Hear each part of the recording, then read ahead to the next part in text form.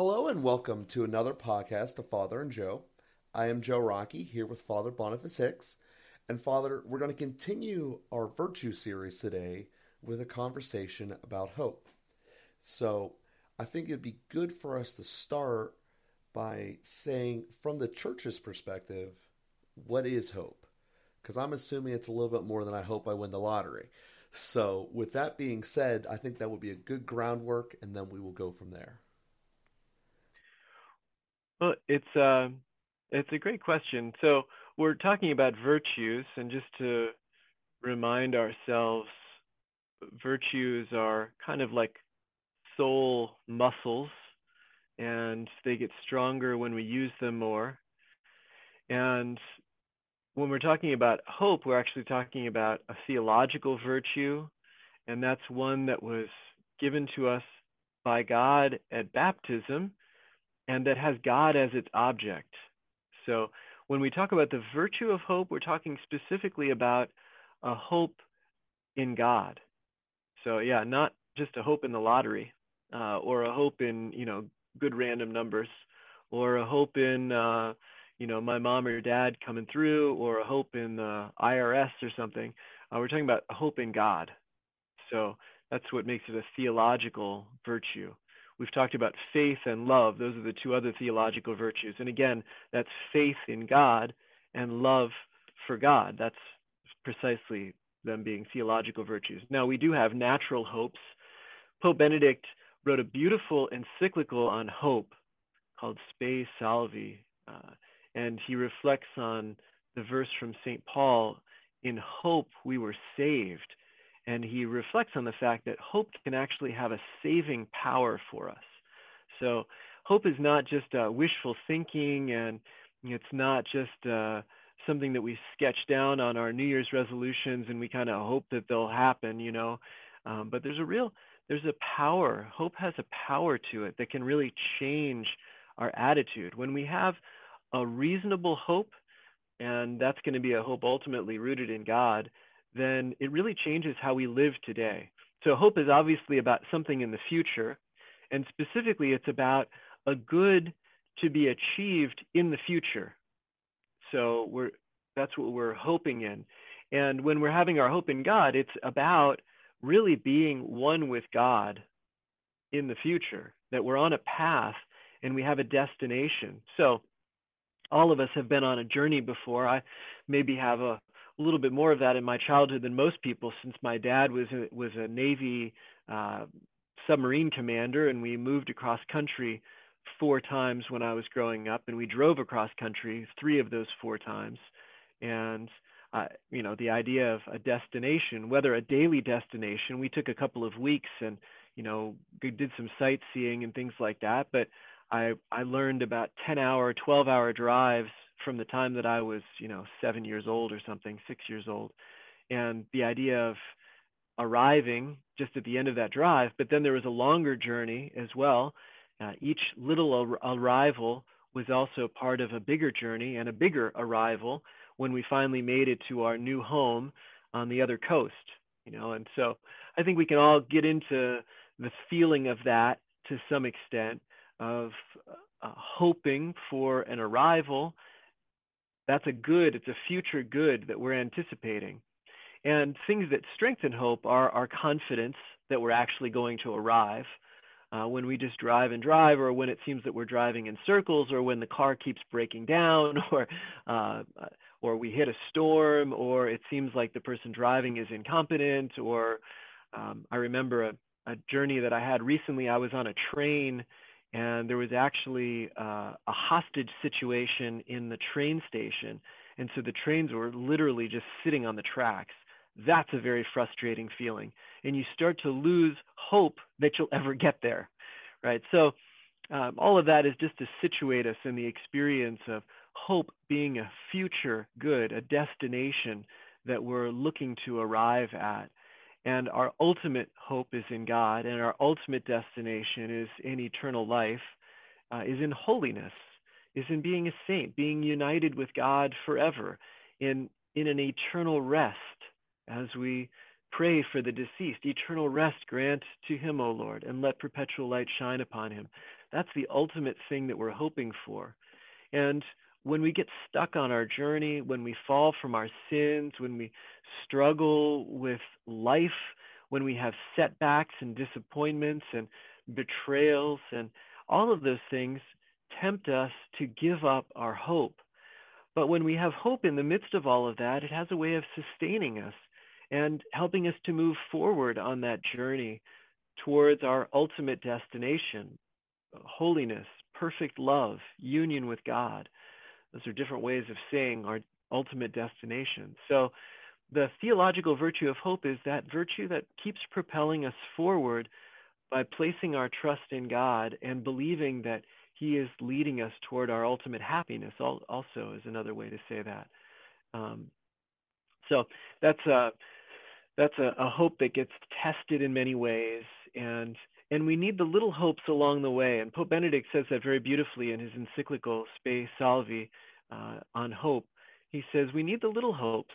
That's like, as I said, my journey across country consisted of several smaller journeys, and the destination, each individual destination, driving from Virginia to California after we made our first day and arrived in Kentucky or something, there was a little hope arriving in Kentucky, and the satisfaction of that hope gives us courage, and that helps us to believe that we're going to make the ultimate destination.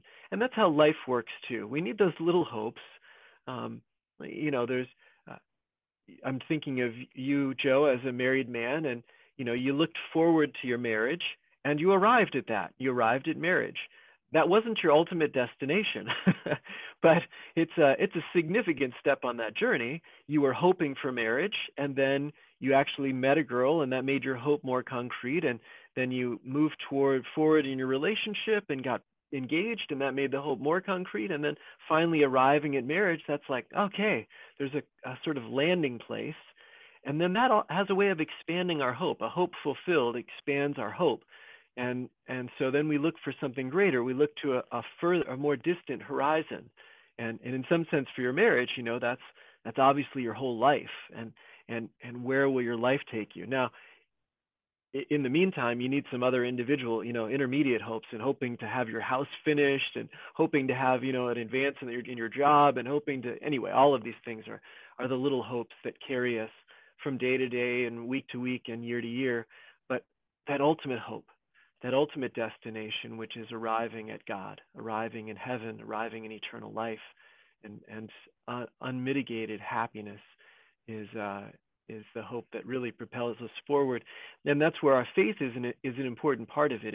If you're only hoping for a good job, if you're only hoping for a good retirement, if you're only hoping for even in some sense a good marriage or a good relationship, then you're setting your sights too low. You're setting your hope you're letting your hope be too small.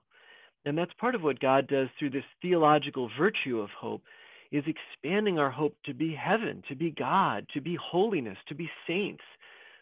Let's not allow our hopes to be too small. If our destination was only Kentucky, and God really wants us to get all the way to California, let's not settle for less than what God wants to give. Let's not allow our hopes to be too small. And that's where an expanding hope, much better than the lottery. Heaven is much better than the lottery. And even sort of hoping in the lottery, which, has its own kind of issues to it, becomes a little too self-centered and things like that. But even hoping in the lottery is not the ultimate that God wants to give us. He wants to give us, in fact, much, much more than that. And so, anyway, those are some initial thoughts about the theological virtue of hope, just to kind of get us situated and start processing, digesting that. So, as I'm hearing you, and correct me if I'm wrong here, it seems very connected with faith. And from what I'm hearing, and you can correct me, like I said, if I'm wrong, that the difference between hope and faith, while they're the two sides of a ladder to get upward higher, The faith side is trust in God on the other side of the relationship, that he's going to come through and do what he says. Where the hope side is more your actions to go down the road to be able to make things happen, to be able to continue to progress. Because as you use the example of my marriage there, it wasn't like I didn't do anything between meeting Teresa and getting to engagement. There was some steps along the way there. And then obviously planning for the wedding and preparing the house and all that stuff. So, like I said, I don't want to put words in your mouth, but that basically seems to be the difference between faith and hope. Faith being God's side that he's bringing to the table, and hope being our actions that we're bringing to build this ladder together to get up to heaven. Yeah, I love that, what you said, Joe, and I'll just expand that a little bit and reflect on that a little bit. But essentially, you got it right on hit it right on the nail. Let me say it one way. Faith tells us what our destination is. So it's like faith tells us that California exists and that we want to go there. Again, so faith tells us that heaven exists, that God is love, that I want to go there. Love is actually our destination. So faith tells us it exists, love is our destination, and hope is the driving force. Hope is the movement from one to the other, we might say. So let me say it a little different way now, using the scripture. In the letter to the Hebrews, it says, faith is the substance of things hoped for and the proof of things unseen. So just says another way, we know what the object is. We know what we're hoping for, because the fact is none of us have seen God. So how do we know God? How do we know that he exists? How do we know that there's a heaven? How do we know that he's faithful? How do we know any of this stuff? Well, that's faith. God has revealed it to us, and we trust in it. And then we know that it exists. So that's the substance. Faith is the substance of things hoped for, the proof of things unseen. And so we know that it exists through faith, and therefore we reach for that good that's hard to achieve. We reach for that in our hope. So that's where our hope comes in. So just using the scripture to say kind of the same thing, but faith is the foundation, tells us that the destination exists. Love is the destination, and hope is the driving force. It moves us from one to the other, from knowing to achieving, knowing to owning, knowing to arriving. So in essence, hope is practicing your faith. Is that correct? Well, it takes an act of hope to practice your faith. That's right. Yeah, absolutely. Mm-hmm. So whenever you're going through life and you see a situation where you don't quite understand why the faith is teaching you to do this, that, or the other, and you don't necessarily agree with it at the time for whatever reason. So take the death penalty, for example. Some people think that that's a great idea. But we know that from many episodes that the church teaches the sanctity of life. And that's why we do things such as fight against abortion. So the practice of hope is going out and speaking out against items like that. Speaking out and doing what the faith is telling you to do, to bring people closer together. I'm just rattling off different examples now. To bring people closer together to God, to talk about, Jesus, to pray at your table, stuff like that. So those are what we're saying examples of hope are. Yeah, it takes hope to do all of those things. Think about the opposite of it. It always helps us to see what the absence of hope is, which is despair. When you've given up, you stop doing anything. When you lose hope in God, then you stop practicing your faith. When you lose hope in that destination of heaven, then you stop practicing anything. If you lose hope in the power of the Mass or in the purpose of any religious practice, then you stop doing them. So despair is about giving up. And Now, there's another, a little bit more subtle enemy of hope, which is cynicism. Cynicism is uh, kind of draining the possibilities that are there. So we get cynical about, like, oh, mass is, those priests are all just hypocrites anyway. It's no good. And then Mhm. I justify not really giving my heart. I justify not really applying myself. I justify not really practicing. But it's a sin. Yeah, it's a sin against hope.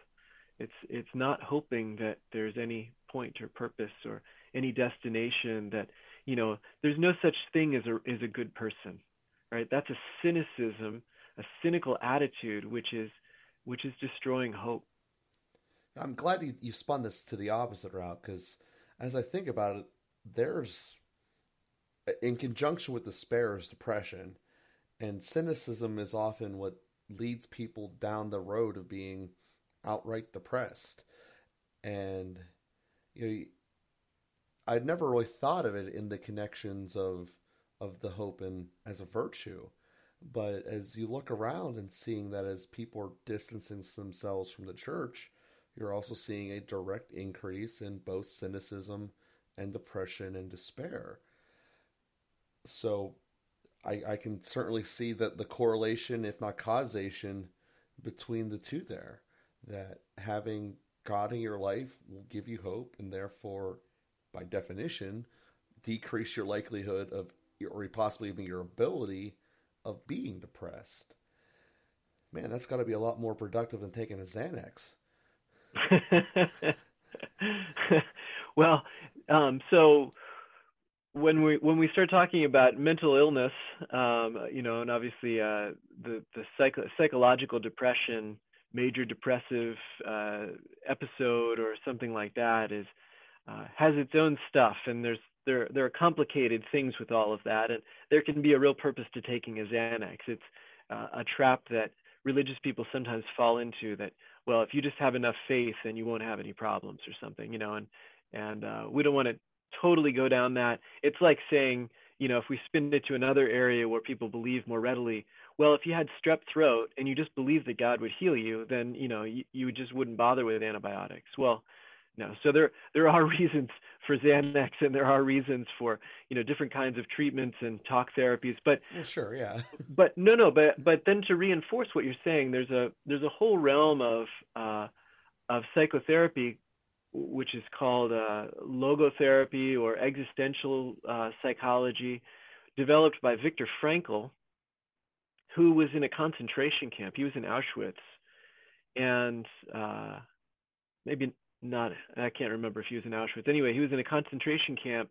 He was already a psychologist and had developed this theory of psychology centered around the idea, if you have a sufficient reason, if there's a sufficient why, man can endure any how, any circumstances. And so basically, if there's enough hope to propel us forward, we can even endure the horrors of a concentration camp. That was his theory. And then he was in a concentration camp, and he got to put the theory into practice and also observe it playing out. And he noted that people died before they died. He could see people that gave up.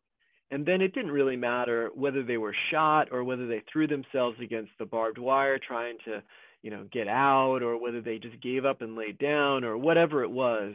Lots of different horrible, just evil ways that they were killed. But the point was, he saw that they gave up first. So many of them, gave up first. And so he developed this whole approach to psychology, which is not so worried about what's the root of the problem as it's worried about giving people a reason to live and to push forward. Now, that's all very much in the psychological realm, but faith substitutes that for us. Because we are Christian and we believe in the resurrection, we can say that through the cross, there is new life. And so any suffering, any sacrifice, any trial has a good resolution. That's our faith as Christians. And when we can apply that, it gives us a reason for hope. That's why St. Peter says in 1 Peter 3:15, always be ready to give a reason for your hope. Because Christians are able to do that. We have a reason that even in the worst circumstances, there is a future for all of us, and it's a bright future.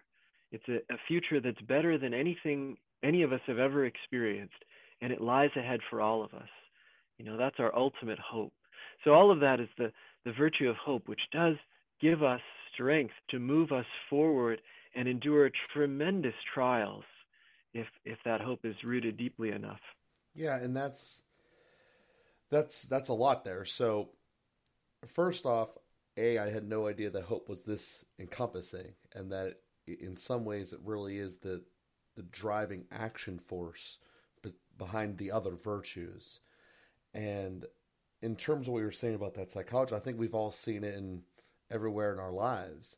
You think of it someone who's training and they have to lift like 300 pounds, and to get there you have to start by doing lower weights but doing more reps of them to build your strength up. And you're supposed to do 225 8 times to be able to do 300. So you can see if someone is going to be able to make it, because you can see when they're quitting around the fourth attempt. That means they have no chance of getting 300 if they can't even get 225 4 times. And you can see it when people are running long distances, that they just kind of tap themselves out. And there is significant power in believing that you can do something and doing the reassurances, as you had mentioned earlier, about getting from one side of the country to the other. You got through a state. You got through a couple hours of the journey. You saw the other set of mountains on the other side of the country, depending on which side you started on. So you can see that there's results from your actions. And I really had no idea that hope was all this encompassing. In my head, I had it so intertwined with faith, I didn't have the true difference between it there. So I definitely thank you for illuminating me here on this today, Father. And I'm sure as you did for many other people out there listening. So with that being said, as we're coming to the final moments of our cast here today, if you want to give any final thoughts or last impressions as we do this Virtue of Hope episode. Well, I think Romans 8:28 is a great verse for us to hold on to. We know that God works all things to the good for those who love him. And that's a reason for our hope. God works all things to the good. And just before that, Romans 6 something, St. Paul says, where sin abounds, grace abounds all the more. And so, or sometimes they say it's at the darkest point of night that's just before the dawn. And so, keeping that in mind so that when we face trials, difficulties, we have a reason to believe, persevering, pressing forward, there's a future, and we can arrive. All of these physical things are not necessarily possible. I dare say I will never lift 300 pounds, and I'll never dunk a basketball, and there's plenty of things that are physically impossible for me, and I don't hope in them. That would be irrational. Mm-hmm. But when our hope is the fulfillment of our humanity, the fulfillment of the greatest desires of our hearts, which are infinite love, that hope is reasonable, and God wants it for us as much as we want it for ourselves. And no matter where we are, what we've done, or what's been done to us, it's still our horizon. It's still our future if we can persevere and keep reaching for it, straining forward to what lies ahead and forgetting what lies behind, as St. Paul said in Philippians 3. So, yeah, there's a reason for hope, and if we could just take that note away and press forward, believing, trusting in God, then we'll have a better day. Beautiful, beautiful. And as hope being the virtue that's leading us to action, for anyone out there who kind of listened to this and thought of someone who might not be in a spot of great hope, let's open them up in one capacity or another to seeing the greatness that is becoming closer to God and deepening the relationship there.